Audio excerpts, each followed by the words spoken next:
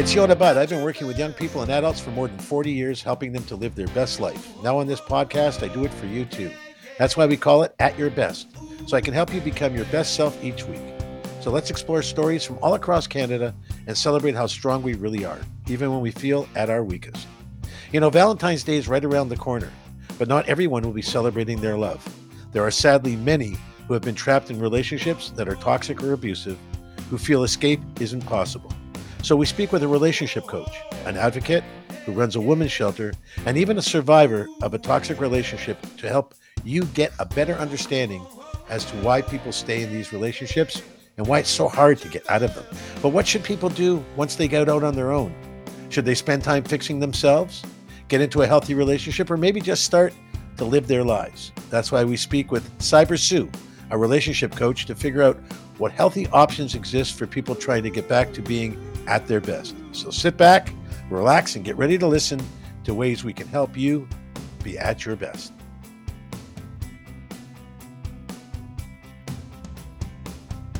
I'll tell you, Torontonians in Ontario were not woken up out of bed, but woken up in terms of the edge of their seats last evening when the Toronto mayor, John Tory, who just got elected for his third straight term. I don't think that's been done much in Toronto before. And a guy that I, got to know a little bit. I was at another radio station, and he was on the station often. We got to run into each other. I know people who know him well. I know people that worked with him and for him, and was the guy that was like rock solid. You know what I mean? Like he looked right. His hair was right. He was always put together. He conducted himself properly. He was positive. He was polite. He was considerate. But last night he came out to let everybody know that he's stepping down as mayor because he had an affair, a relationship. Now, the man's been married for 40 odd years to what he described and what others describe as an amazing woman, strong, powerful, empowered woman.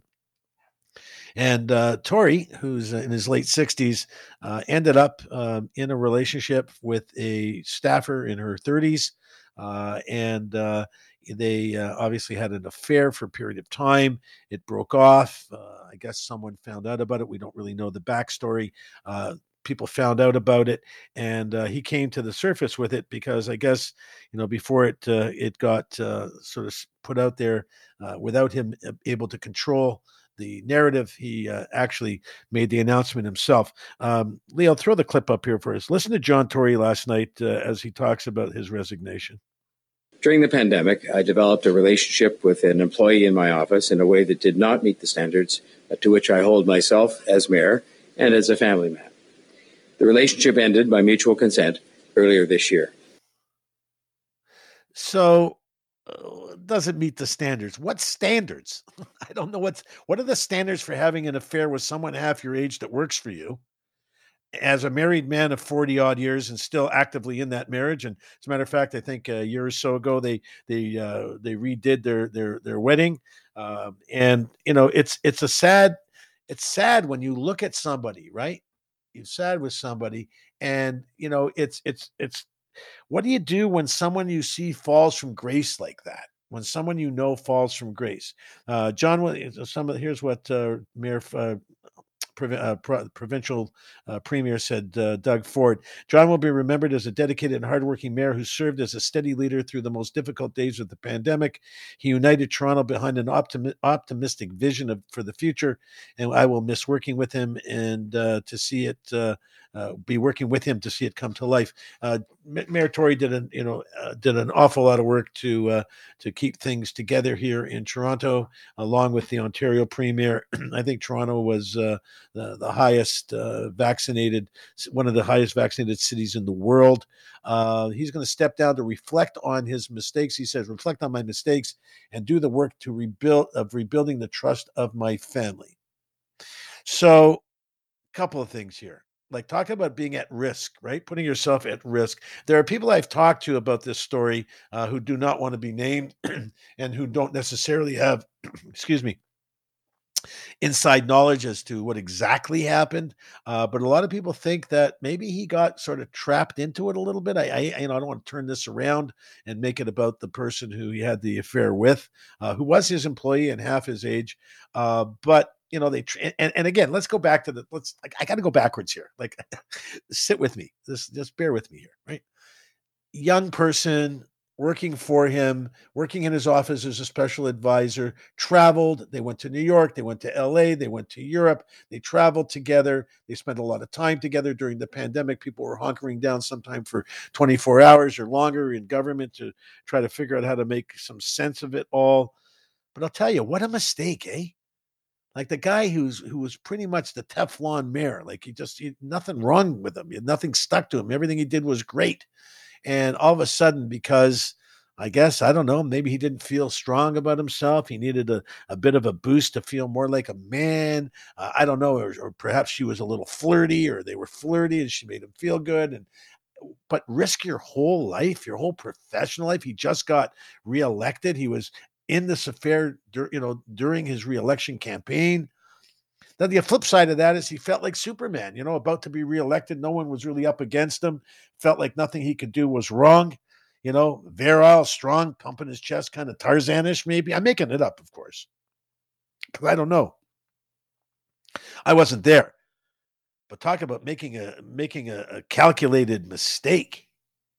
Like, this is a guy who used to think before he did.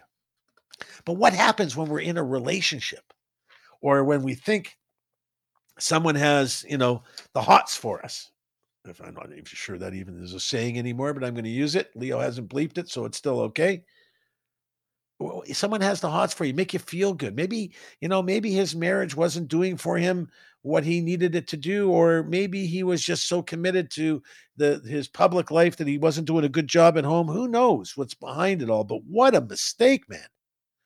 Talk about gambling. We're going to get to gambling a little bit later in the show as the Super Bowl comes up here. I want to give you guys some cautions and some ideas of how you make sure that you're okay. But, gambling, taking a shot here, rolling the dice. You don't have to roll the dice as you enter a relationship. But certainly if you're in a relationship with two consenting adults that should be in that relationship and are happy to be in that relationship, and I don't necessarily even want to get to the fact he was cheating on his wife.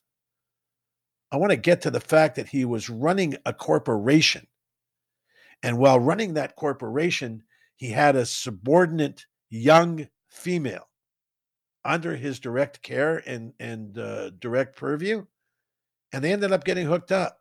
In any corporation, any of the big companies, Bell, Rogers, AT&T, MCI, any of the big corporations in the US, Canada, it doesn't matter. Canadian Tire, pick a company. I'm not suggesting any of these CEOs, by the way, have a problem. But if they were somehow in a relationship with one of their young employees, they'd be ousted in a second. And now there's people saying, well, this is Tory's life. It's personal. No one should really pay attention to it too much.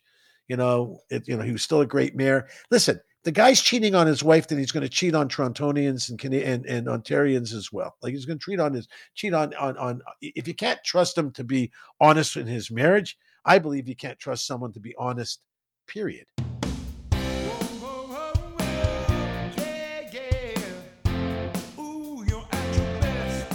Listen, we're going to talk tonight about relationships and see if we can help everybody out there that's sort of struggling perhaps in a relationship that's not the healthiest for them.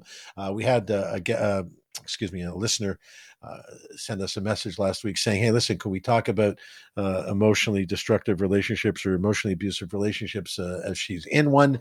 She would like to hear some advice from us and from others, experts. And so we're obliging, and we think it's a really good idea. So we're doing it. There are 7 signs that you've been emotionally abused by either a parent, a partner, or someone else. Emotional abuse takes the form of either gaslighting, or abuser can isolate you from others. Abusers can actually express extreme jealousy. Isolating you from someone is a big part of it. Keeping you away from family and friends, right? Using insulting language, yelling at you, talking to you in a way that is obviously not healthy and makes you feel bad about yourself. And that's the big problem is in abusive relationships, we end up feeling bad about ourselves, shifting the blame. I know a lot of people I work with that come from abusive relationships still feel, even a year or two later after a bunch of therapy, they still feel that they're somewhat responsible for the situation. The people, the abuser starts acting and jealous and rages and constantly accusing you of cheating and monitoring your calls, looking at your phone, that kind of stuff, controlling how you look, what you wear, outbursts of unpredictable anger. All of a sudden they come home, they're glaring at you, they punch a wall, they make you feel bad because the meal isn't on the table, something like that, right? So if any of that kind of rings home for you, text us with any questions you have for our experts. 877-399-9898 is how you connect with me directly. My guest this evening, my first guest, is Katerina Alexopoulos, and she is a holistic therapist and wellness consultant. Katerina, thank you for joining us. How are you this evening? I'm doing great. Thanks for having me on the show, Yana.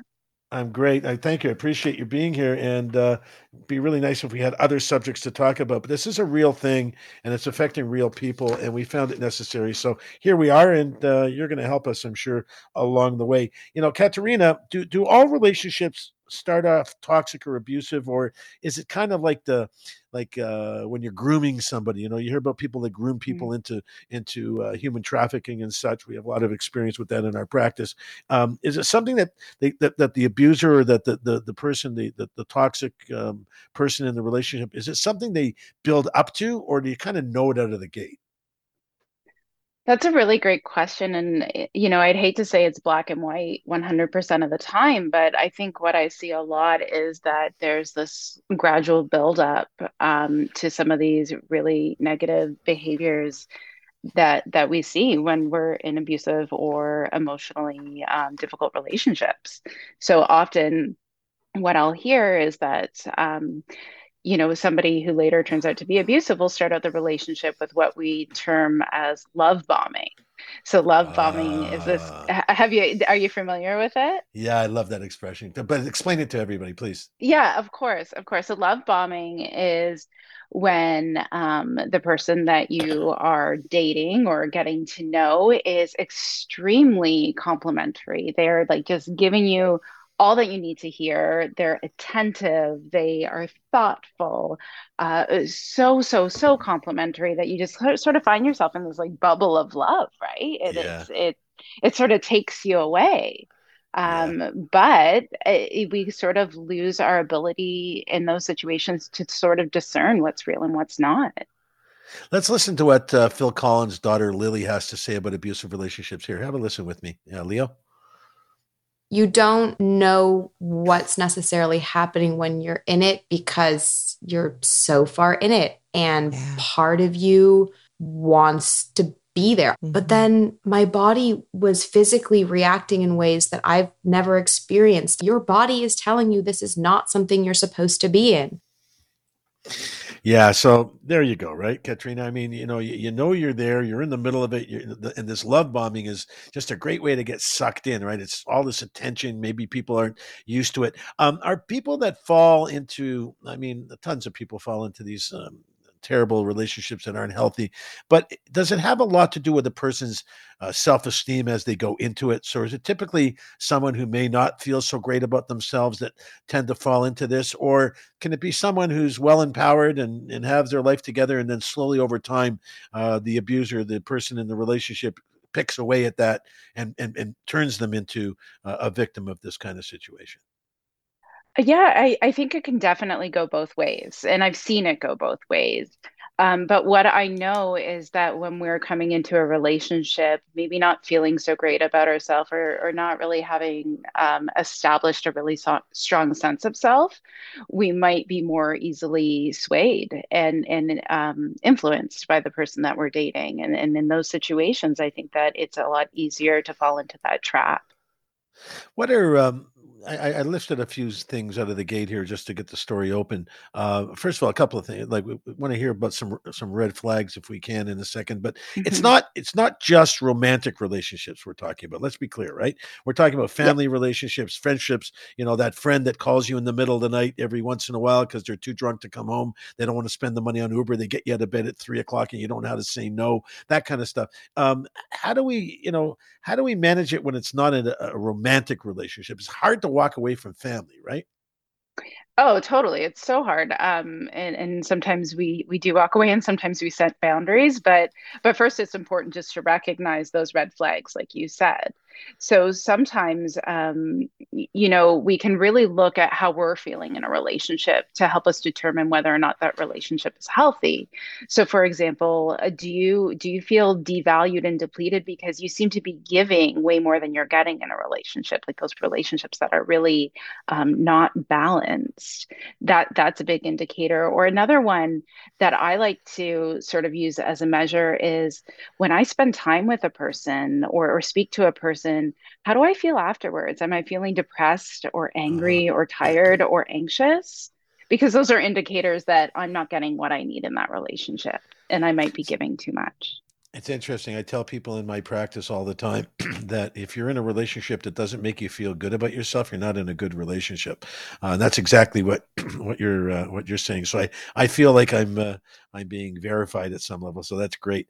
The you know can you repair a relationship that's broken like that?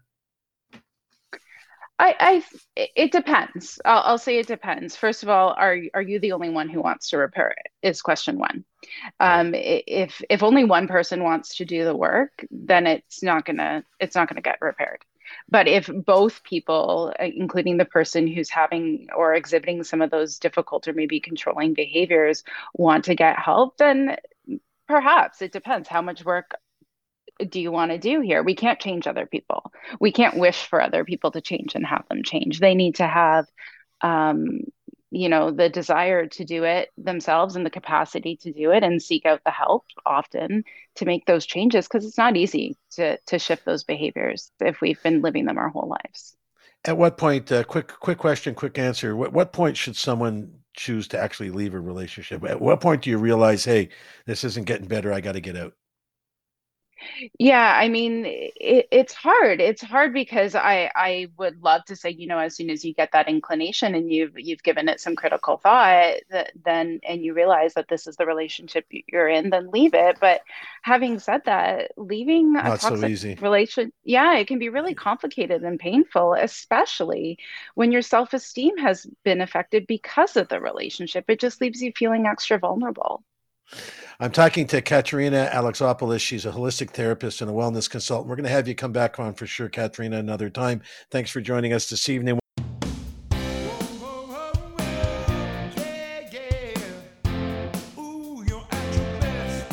On one hand, you're in a situation of danger with living with the perpetrator, your life's in danger, but we know also when a woman leaves, the risk of domestic homicide lethality goes up.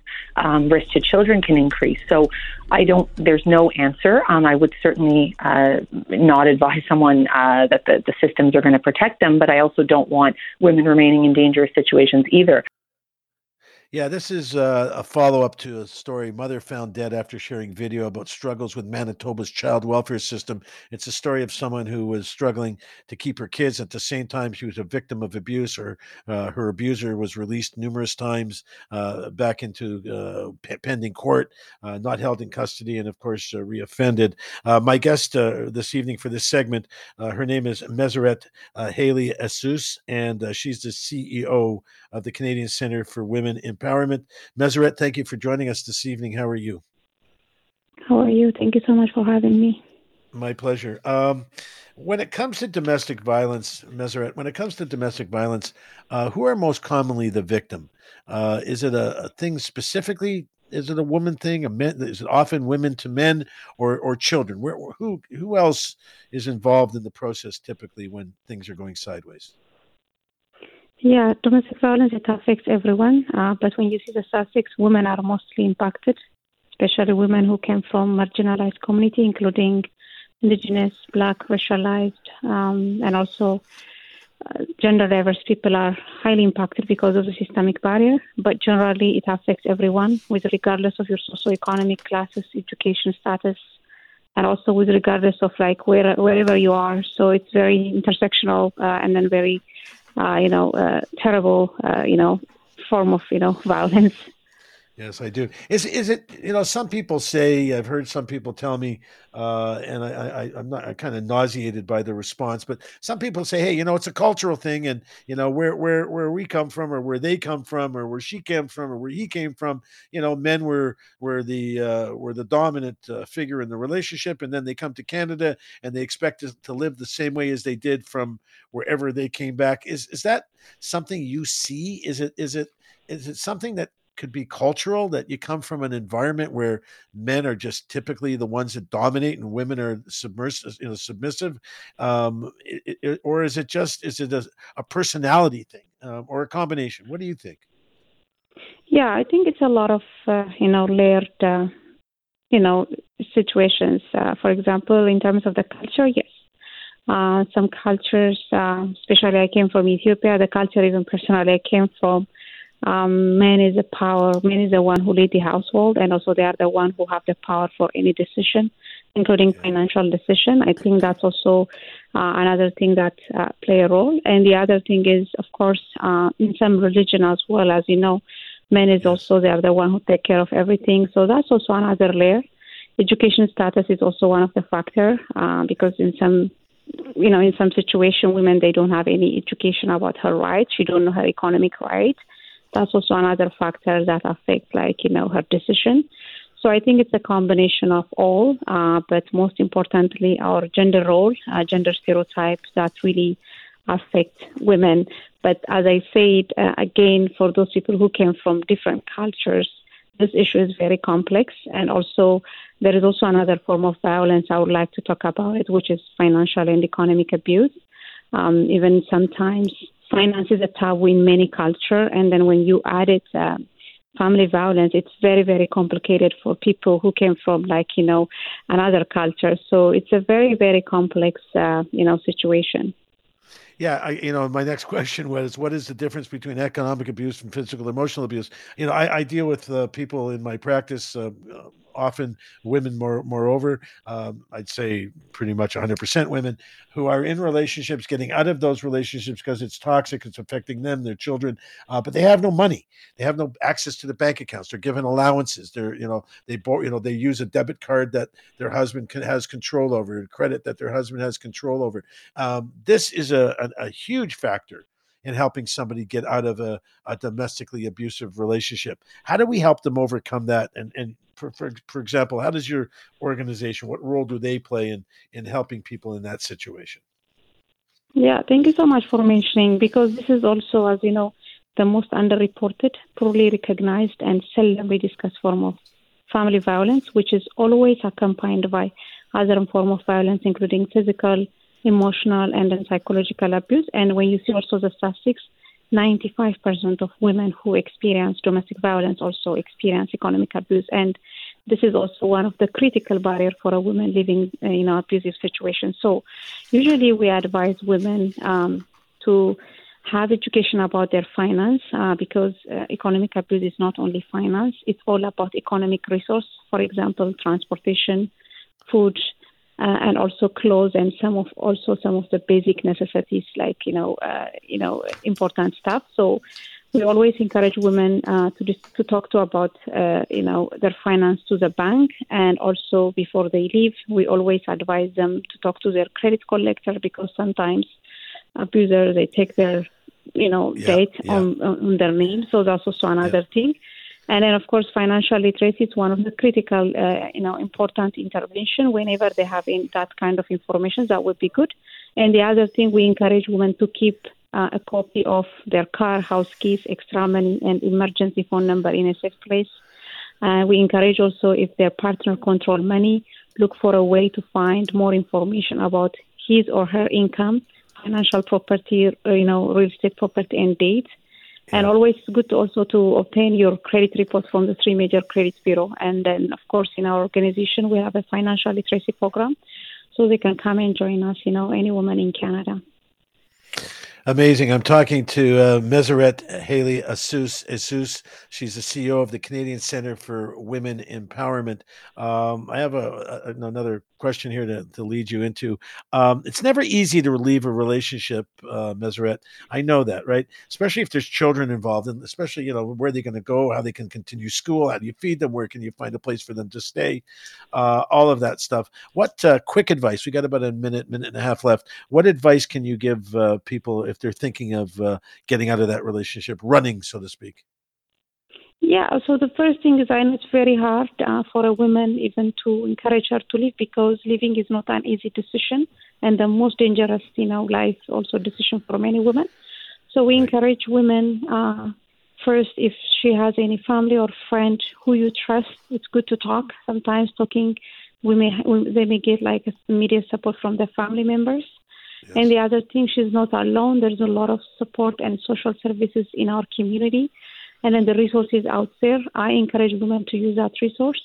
And if they have also any mental health struggle, it's worth to talk about their family doctors. I know it's very, very hard to talk about their issue and then their story.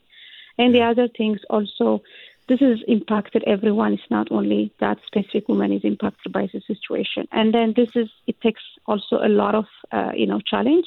And the other things also, what I would like to remind many women, unfortunately, our system is not built for many women, especially in Canada, to kind of to succeed and to thrive after the violence. So it takes time. So it needs courage. It needs a lot of patience, work. And so time. And patience, because there's a lot of barriers in terms of the justice system, accessing economic resource, repairing their credit card. It takes time, so they have to understand in advance. I appreciate your time. Meseret Haileyesus, CEO of the Canadian Center for Women Empowerment.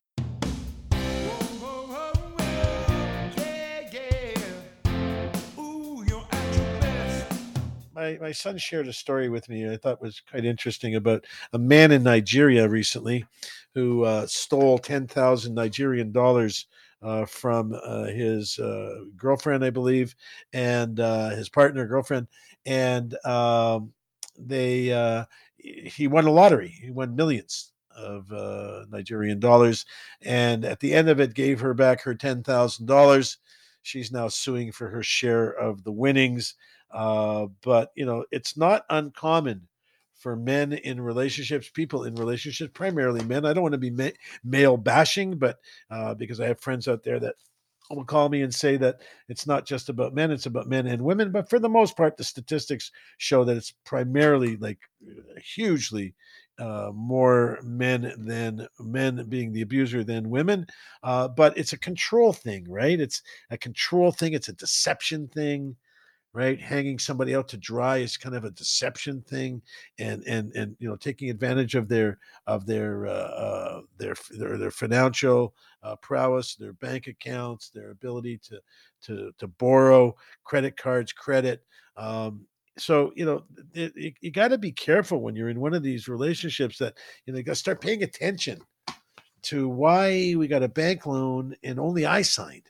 You should be asking yourself questions. You should be reading everything, watching everything, thinking about everything you need to sign. And when he says, well, just sign here, don't worry about it, as much as you're probably not going to feel comfortable saying it until you're actually empowered and feel comfortable saying it, it's like, I don't mind signing it, but can I just read it or get another opinion as to what I'm signing? That's why a second legal opinion is something that's required by banks and mortgage companies, and any legitimate institution is going to require that a person have separate, independent legal advice before signing documents that might put them in harm's way. Well, there's a guy out there. He had more than 100 women realized that they have dated him. They all been deceived by the same guy. Ontario man is being accused of changing his name, profession, and life story multiple times to potentially more than 100 women online before leaving some of them, out of tens of thousands of dollars. Even though he was convicted of 3 fraud charges a decade ago in what police called an online dating scam at that time, he's racked up new charges in several regions of our province of Ontario. Since then, charges records show he never appeared in court to face any of them. and justice system struggles to keep up with him.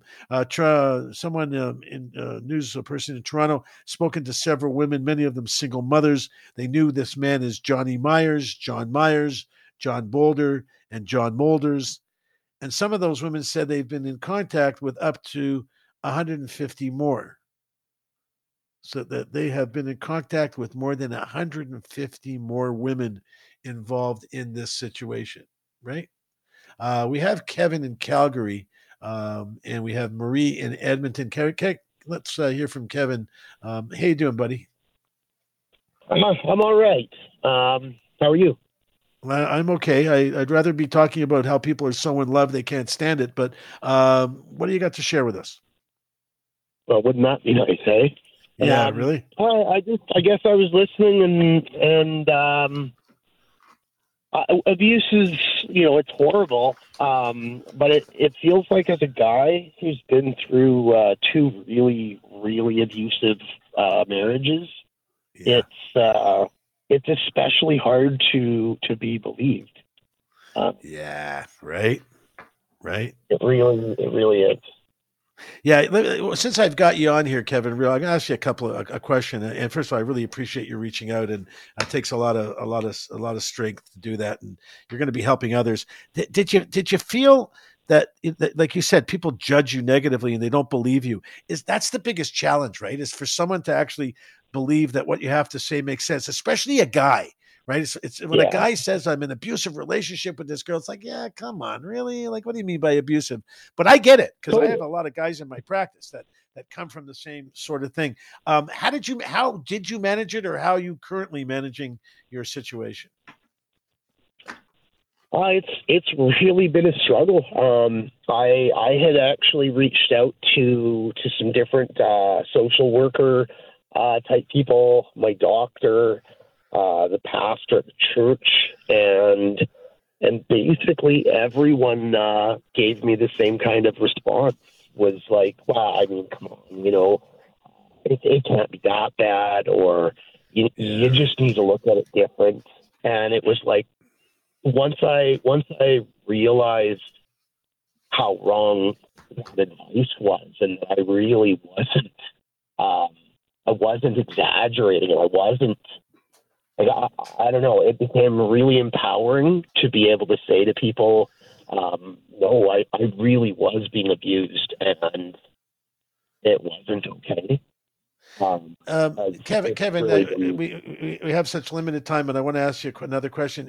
Give me an idea of, are we talking about physical abuse, emotional abuse? Like, I don't want to put you in an uncomfortable spot either, but give us an idea of what you mean by abuse.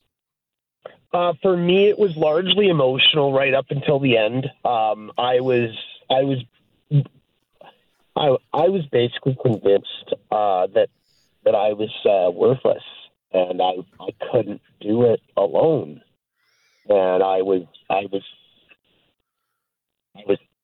trapped at a place where no one would help, but I couldn't leave because I knew I believed I couldn't do it on my own. Yeah, you feel like you're weak without the other person. Appreciate you sharing with us today, Kevin, and thank you so much for being a listener. And I really hope that you're on the other side of this. And it takes a lot of parts to call, buddy. So kudos to you. We got a couple of minutes left, and we have Marie in Edmonton. Good evening, Marie. How are you? Yeah, I'm good. Thank you. Before I briefly tell you my tale of woe, I'm a thriver, and I got through everything with the help of social organizations and welfare, because I ended up with 2 kids. But I'm a child of the 50s, so right there, my whole family was alcoholic, and I witnessed abuse, emotional abuse, grandfather beating up grandmother, and and then religion, played a big trip on my head, right? Turned into a people pleaser. Ended up, because I was so starving for love, I married my stalker, who raped me and I ended up marrying this person thinking, oh, I can make it work, right? But it turned into a nightmare. And you came out the other side of it. You're right. At the other, we're talking to someone who's surviving this and has thrived going forward. We got we only have limited time, and I'm so sorry because I want to give you the time you deserve. But Marie, what was the single? We got like 30 seconds. The single most important thing you can tell somebody when they're trying to get out of a bad situation. There are systems out there like welfare and all these. Don't be afraid to go.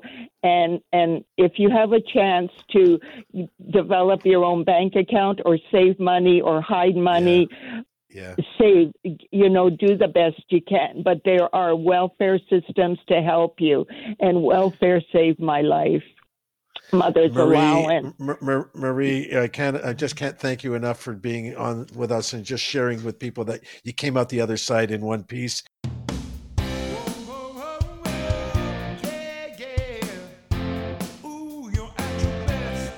A lot of people will be snacking tomorrow, Super Bowl Sunday, and we're going to talk about this in our Champions segment here. I decided we're going to take a little step away from our Champions segment for today.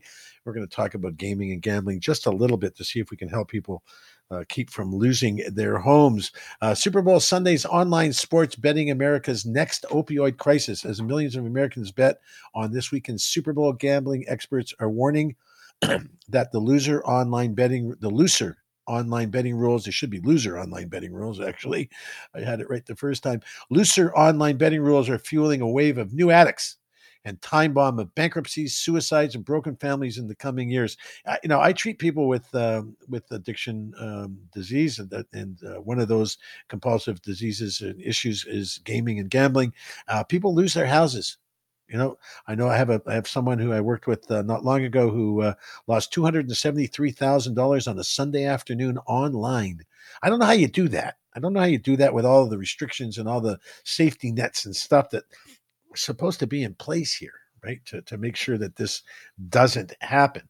But it's an interesting situation as far as I'm concerned, because you got to look at it. We got to look at it in terms of the choices we make, right? The choices we make, the decisions we make, we got to make sure are somewhat healthy.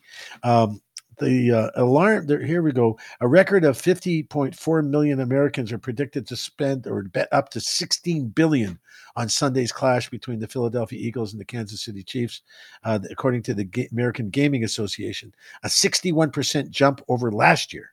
Because all the online gaming that's now available makes these platforms make it so easy.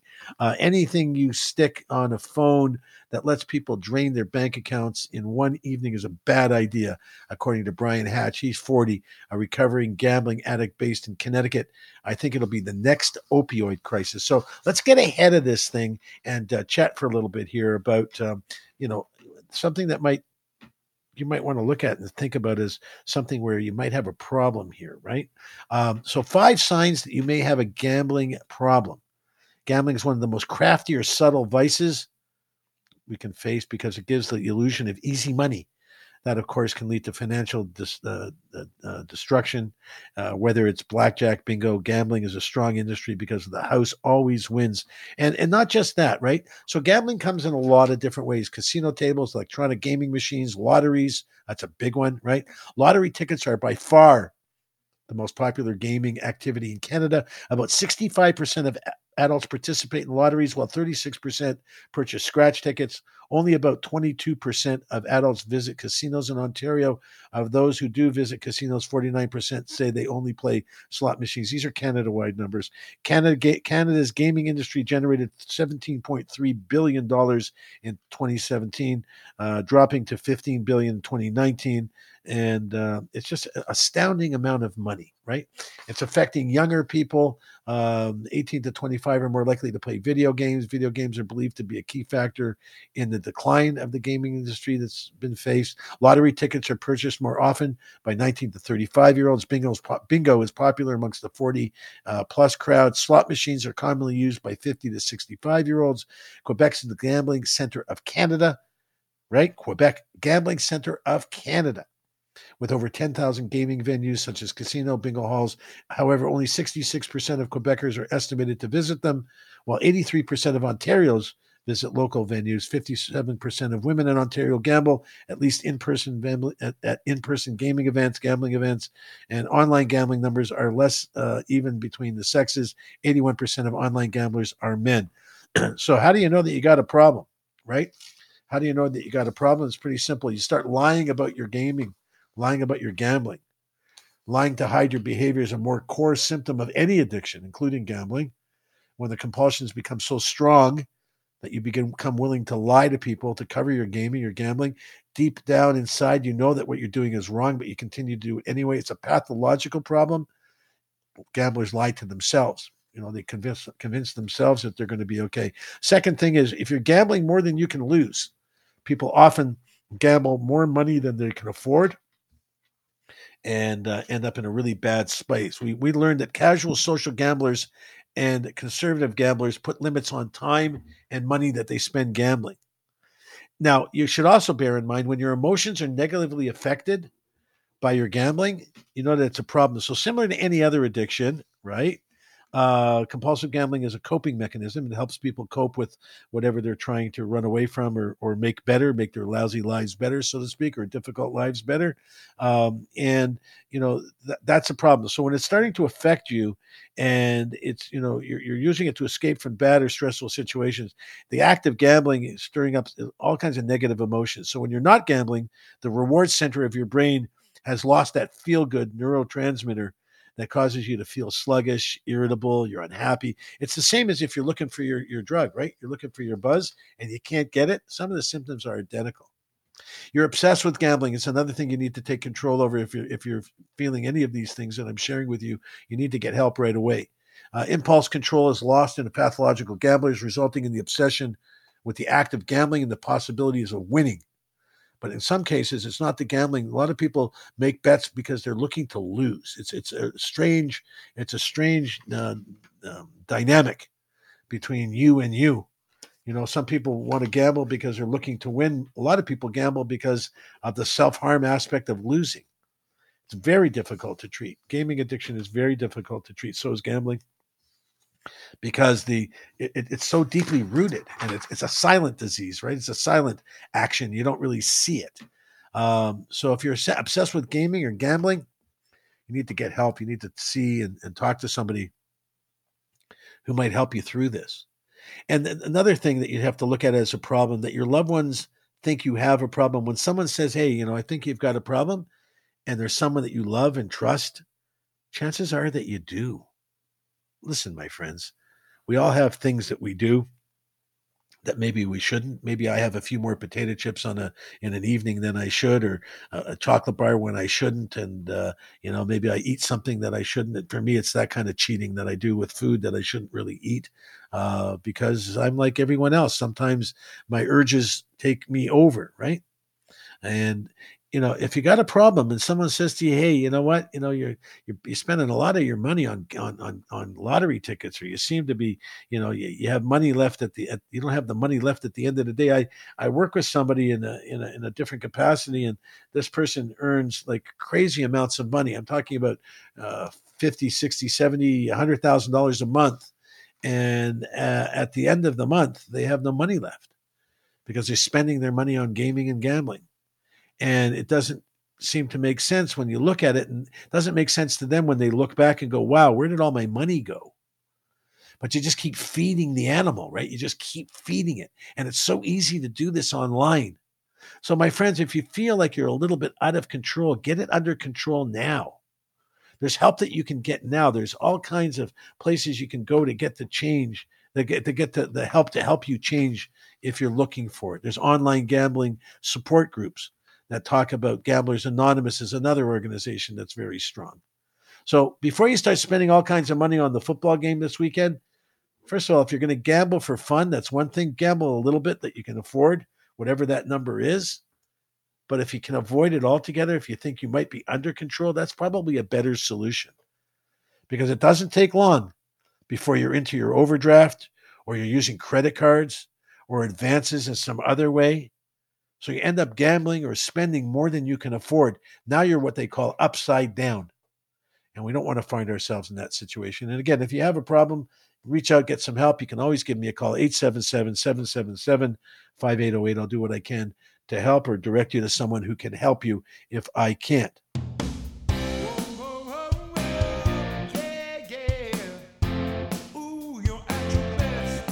Listen to the clip here coming up. Lindsay Free from theexit.com reminds viewers that it usually takes more than one attempt. Let's have a listen quickly to this quick clip. Leaving an abuser is never that easy. There are usually so many factors at play that make a person feel like they just can't walk away from the relationship. Yeah, it's just more difficult for people to walk away than they think, and if you are losing yourself trying to please the other person and grab their undivided attention, right? You got to be looking at that. How do you know you're losing yourself in a relationship? They're not fulfilling your needs, or you're compromising your values, and you do that often.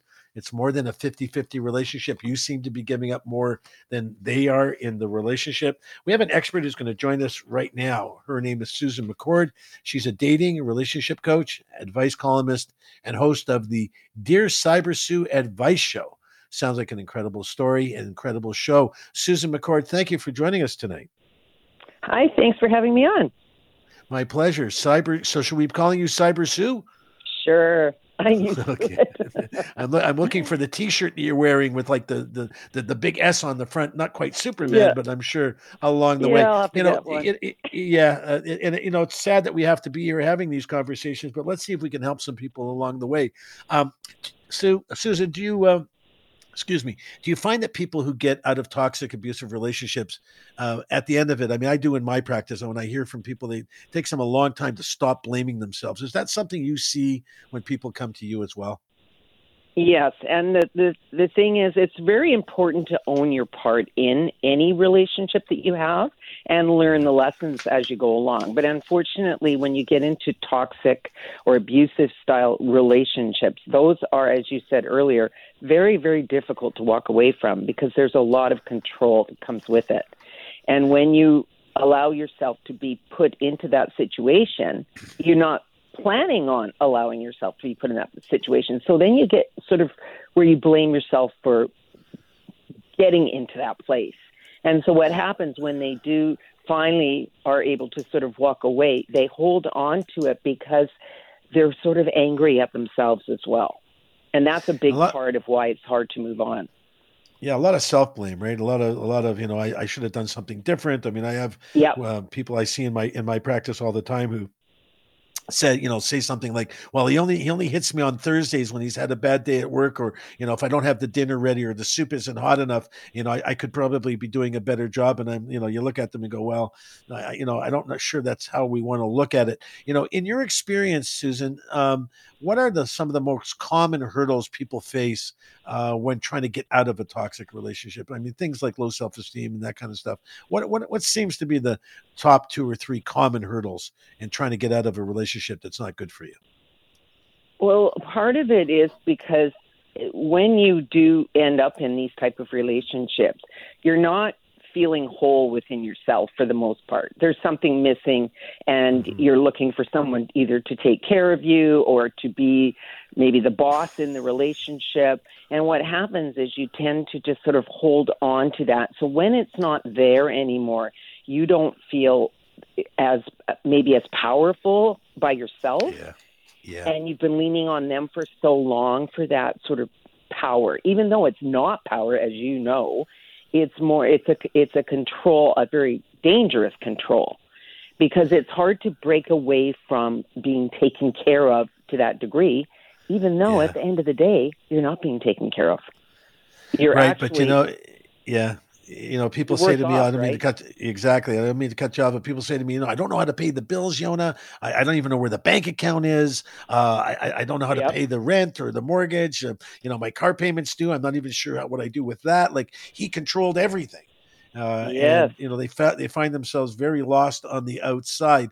I'm talking to Susan McCord. She's a dating and relationship coach. She's also an advice columnist and host of Dear SyberSue Advice Show. That's something you probably want to check out. Do you suggest when one is free of a toxic relationship, Susan, is there anything that one should avoid right away? Like, for example, jumping into another relationship, or what are the things that you don't want to do immediately thereafter?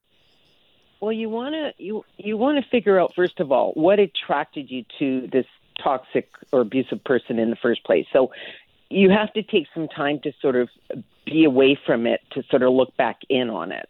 And so what happens is a lot of people, if they're repeating these patterns where they're allowing similar people back into their life, they're not taking enough time between relationships to really value themselves and to look and see what transpired. And a lot of people will go back into relationship after relationship after relationship without taking any time to sort of say, okay, how do I trust myself moving forward?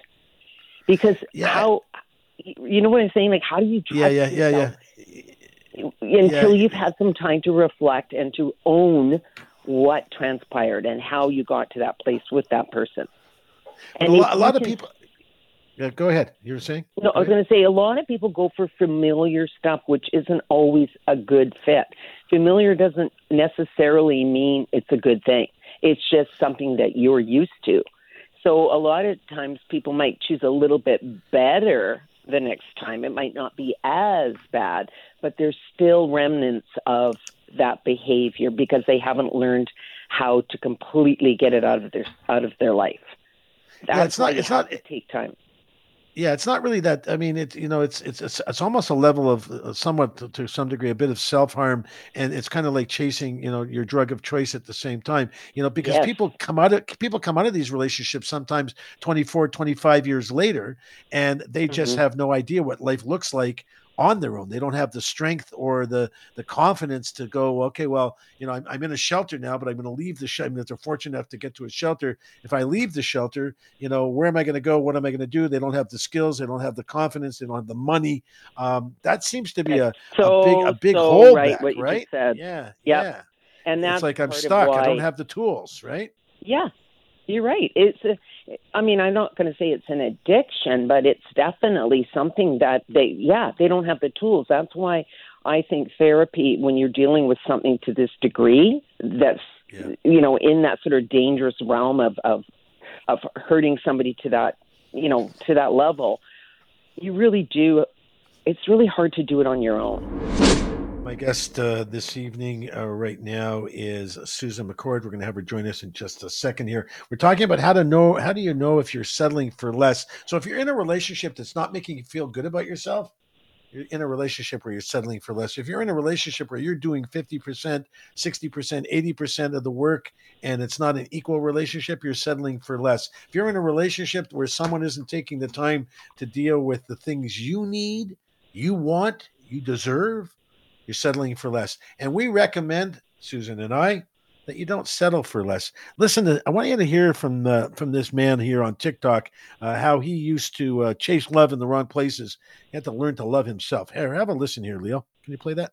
I used to love hard. Now I love accordingly. I used to be that one that would go the extra mile for people that wouldn't even cross the street from me. That's when I had to learn how important it is to love somebody that loves you. Because no matter how much you love someone, you can't make them love you back. Oh, God. I'll tell you, man, I couldn't have said it better myself. Susan, pretty good clip, right? I mean, it says exactly where it's at. Exactly where it's at. Yeah, and that's why it's so important to pay attention to red flags when you first meet somebody. Let's talk about. Let's say again. I'm going to cut in on you, and it's not because I'm trying to be rude. It's just I got so much to say, and I've got a bubbling here, and I have ADD for what it's worth. But listen, the red flags. We tried to kind of address it earlier on in the show. But one of the kind of the top three things that when before you get into the relationship, we always talk about how to get out of a relationship and what happens when you're in a toxic relationship and how do you extricate yourself from it. How do you avoid getting into one, Susan? Well, first of all, I mean, it sounds kind of boring, but communication is really number one, how they communicate with you. So if they're asking you out on a date and they're legit with making it happen and everything they say that's going to go on the date actually happens, that's the good first date. They respect you. They give you eye contact. There's no, they're not talking about sex in the first 5 minutes, where they just respect you. And you guys can have a really nice face-to-face talk. That is something that, believe it or not, sounds very simple, but it's amazing how many dates that doesn't happen. It becomes a sexual conversation very quickly. A lot of the times people jump into bed very quickly, and that becomes a problem because when you have that kind of an environment really quickly, it doesn't give you the clarity that you would have if you took your time getting there. Because women are much more emotional when it comes to that sort of thing as well. So then they kind of get a little bit stuck sometimes. So it's good to pace yourself.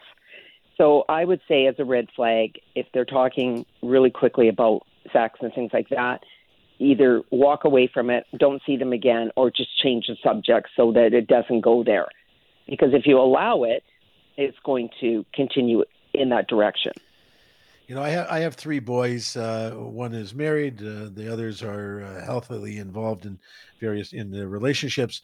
But I've told my kids I have 3 boys. I told them for a long time that when you're on a date, ask a lot of questions and show interest in the person you're on the date with. That's a real sign, isn't it? If you're out with someone and they're talking all about themselves and what they have and the car and their job and flexing their muscles and looking at themselves in the mirror and they're totally focused on themselves, big red flag that, hey, they're not going to be spending that much time thinking about what my needs are, right? Exactly. Eye contact is super important. Body language is another thing. Watch how they are, right? And your boys, what you're teaching your boys is awesome because there was when you're on a date, you should have reciprocated communication, conversation. It should be where you walk away and you know a little bit about each other. It's not where one person is just, yapping away about who they are. And then you go home, you don't know it, they don't know anything about you. And so that's another red flag if it's not a reciprocated conversation. And that they actually ask questions that make you look at them and say, wow, this person really does want to get to know me. It's not just all superficial crap, right? Yeah, I love. You can tell if there's a genuine interest, right? So it's more difficult to. I mean, your show is called SyberSue, so let's step over there a little bit. It's one thing. Like I'm an old school guy, been married forever and ever. But back in my dating years, and I dated a bunch of times, been married a few times, been engaged a whole bunch of times. But it's one thing. You go out on a date, you sit across the table, or you go for a walk, you sit on a bench. I was a big hand holder. I like going for walks. I like to sit and look at the water together. A very romantic kind of guy. And I know, just start to cry thinking about it, right? But seriously, but when you're in the cyber world, so much more difficult. And a lot of these relationships, especially for young people, young people being, 20s, 30s, a lot of those relationships are founded on a cyber relationship first. Yeah. What kind of tricks can we look for when we don't have that same eye-to-eye opportunity, but it's either video at best or more often text and phone calls? Right. And this is I'm glad you asked that question because this is one big thing that is turning into a bit of a nightmare for a lot of people where they're texting and texting and texting and texting. And half the time they'll be texting for 6 months and they've never met them. And I always say, if you can text for a couple of weeks and maybe get to know them, but go and have a coffee at least. Just say, hey, let's talk in person. Let's go for a coffee. And I always suggest doing a coffee over a dinner because coffee is not intimidating. You don't have to worry about what you wear. If you're going on a big, expensive dinner date, you're sitting there for 3 hours and not being uncomfortable. So go for coffee, but don't get into this texting. This is what's happening. There's a lot of people in cyberland. They're just having fun texting. They have no, what's the word I'm looking for? They're not even planning on meeting some of these people they're talking to. And so this is where you get, you figure it out quicker that way by saying, let's meet up for coffee. I had a woman tell me the other day, we were chatting. She was interested in getting some help, some therapy, and we were chatting about her life and her social life. And I said, are you dating anyone? She says, yes, I've had a boyfriend for the last 7 months. I said, are you living together? She says, no, he lives in a different city. And I found out that they've been together for months and months and months. She's never met him. Yeah, and she's she's planning to go down to the U.S. to see him. And my recommendation was, maybe you want to rethink that a little bit. We got about a minute or so, minute and a half left before I got to let you go. But and I'd love to have you come back on, so make sure we stick with each other here. But when people are getting out of a relationship, Susan, and they share a group, so you've been in a relationship, you've been married perhaps 20 years, you got a few kids, you're trying to get out of the relationship because you can't stand it anymore. How do you do that when you share friends? Well, that's the big problem. You do lose a lot of friends when you split up. I mean, I've been married. This is my second marriage I'm in. And you said you've been in a couple? But so what happens is, you probably know from your own experience, you don't hold on to all the same friends. You will maintain a few or maybe more than a few, depending on how you were with the friends during your time together, because maybe they prefer my husband back in the day, right? And so what happens is you have to start, if you want to really separate and move on quicker, make the breakup faster, you have to separate yourself from the life you had with them, which means change your establishments you go to, change some of the friendships, and take down, pictures and a lot of things that remind you of them, because that's what holds you hostage. Is when you've got some good memories. And women remember a lot more stuff that way. Guys are better at sort of saying, okay, I'm done. Women kind of remember a few of the good things and hold on to them. I'm talking to Susan McCord. Yeah, I'm talking to Susan McCord. She's a dating relationship coach, advice columnist, and host of the Dear SyberSue Advice Show. We're definitely going to have her come back on. But just wrapping up this segment, I want you all to recognize something that, in order to understand a relationship, you need to be able to live in that relationship today. And we're talking about mindfulness. I talk about it often on the show. Being mindful, live in the relationship today. So if today you're feeling good, then that's the day you want to count on. But don't count on stuff from the past trying to come back to make this day better if it's not. So it's what you're living in today that matters. And what you used to have together may have been different. You hear before the kids, he was different. And before I got a job, he was different. And we were both working, he was different. So just be mindful of the fact that today is what counts, and a good plan for tomorrow. So thank you, Susan, for joining us. We appreciate you being here with us.